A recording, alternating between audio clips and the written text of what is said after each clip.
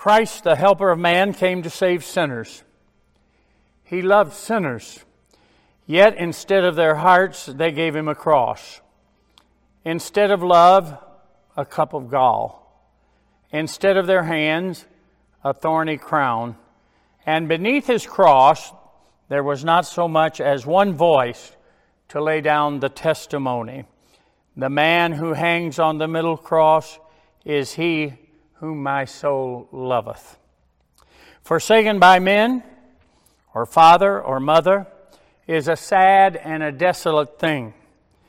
But when we think that God had restrained and kept back for this time all of his joys and comforts and sense of love from Christ, how unsearchable is the thought. We can strain our eyes and gaze till our sight fails us, yet we shall not perceive the bottomless, measureless, unfathomable, inconceivable anguish of the Lord Jesus. The anguish of our Savior can no more be measured and weighed than the sin which needed it, or the love which endured it. We shall only be able to measure the height of his love by the depth of his grief. There could be no feeling in the universe more distressing than that of divine desertion. This is hell. Every human being is called upon to weep as we view Calvary.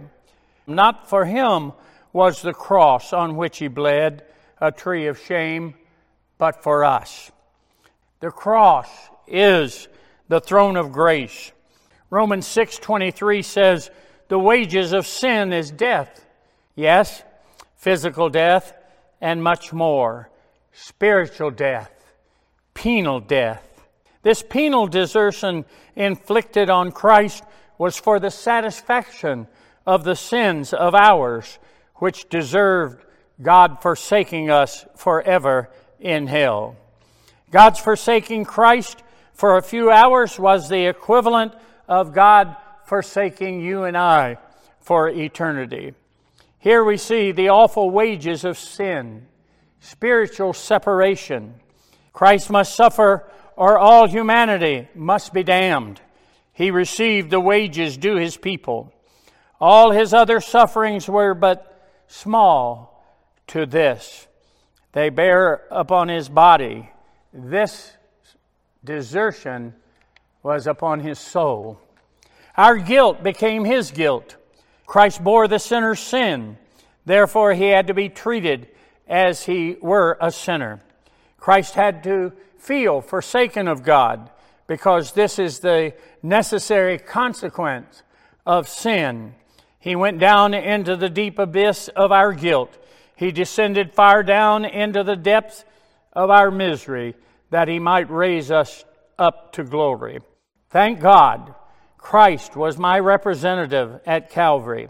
He shall never forsake me, for he forsook his Son on my behalf. I shall not suffer for my sin. Jesus has suffered to the full in my stead. He discharged my debt. He was forsaken that there be no longer any separation between me and God. You see, our sins cost Christ an amazing sense of the wrath of God.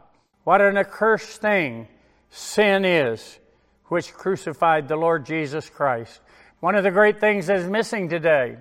And the truth is, you'll never be found until you're lost. He only finds lost people.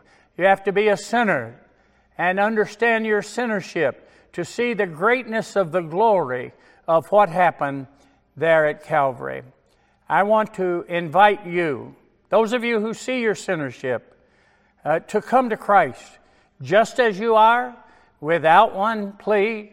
Believe on him and know assuredly that Jesus Christ on the tree of the cross paid your debt in full. He said, it's finished, it's accomplished, it's done.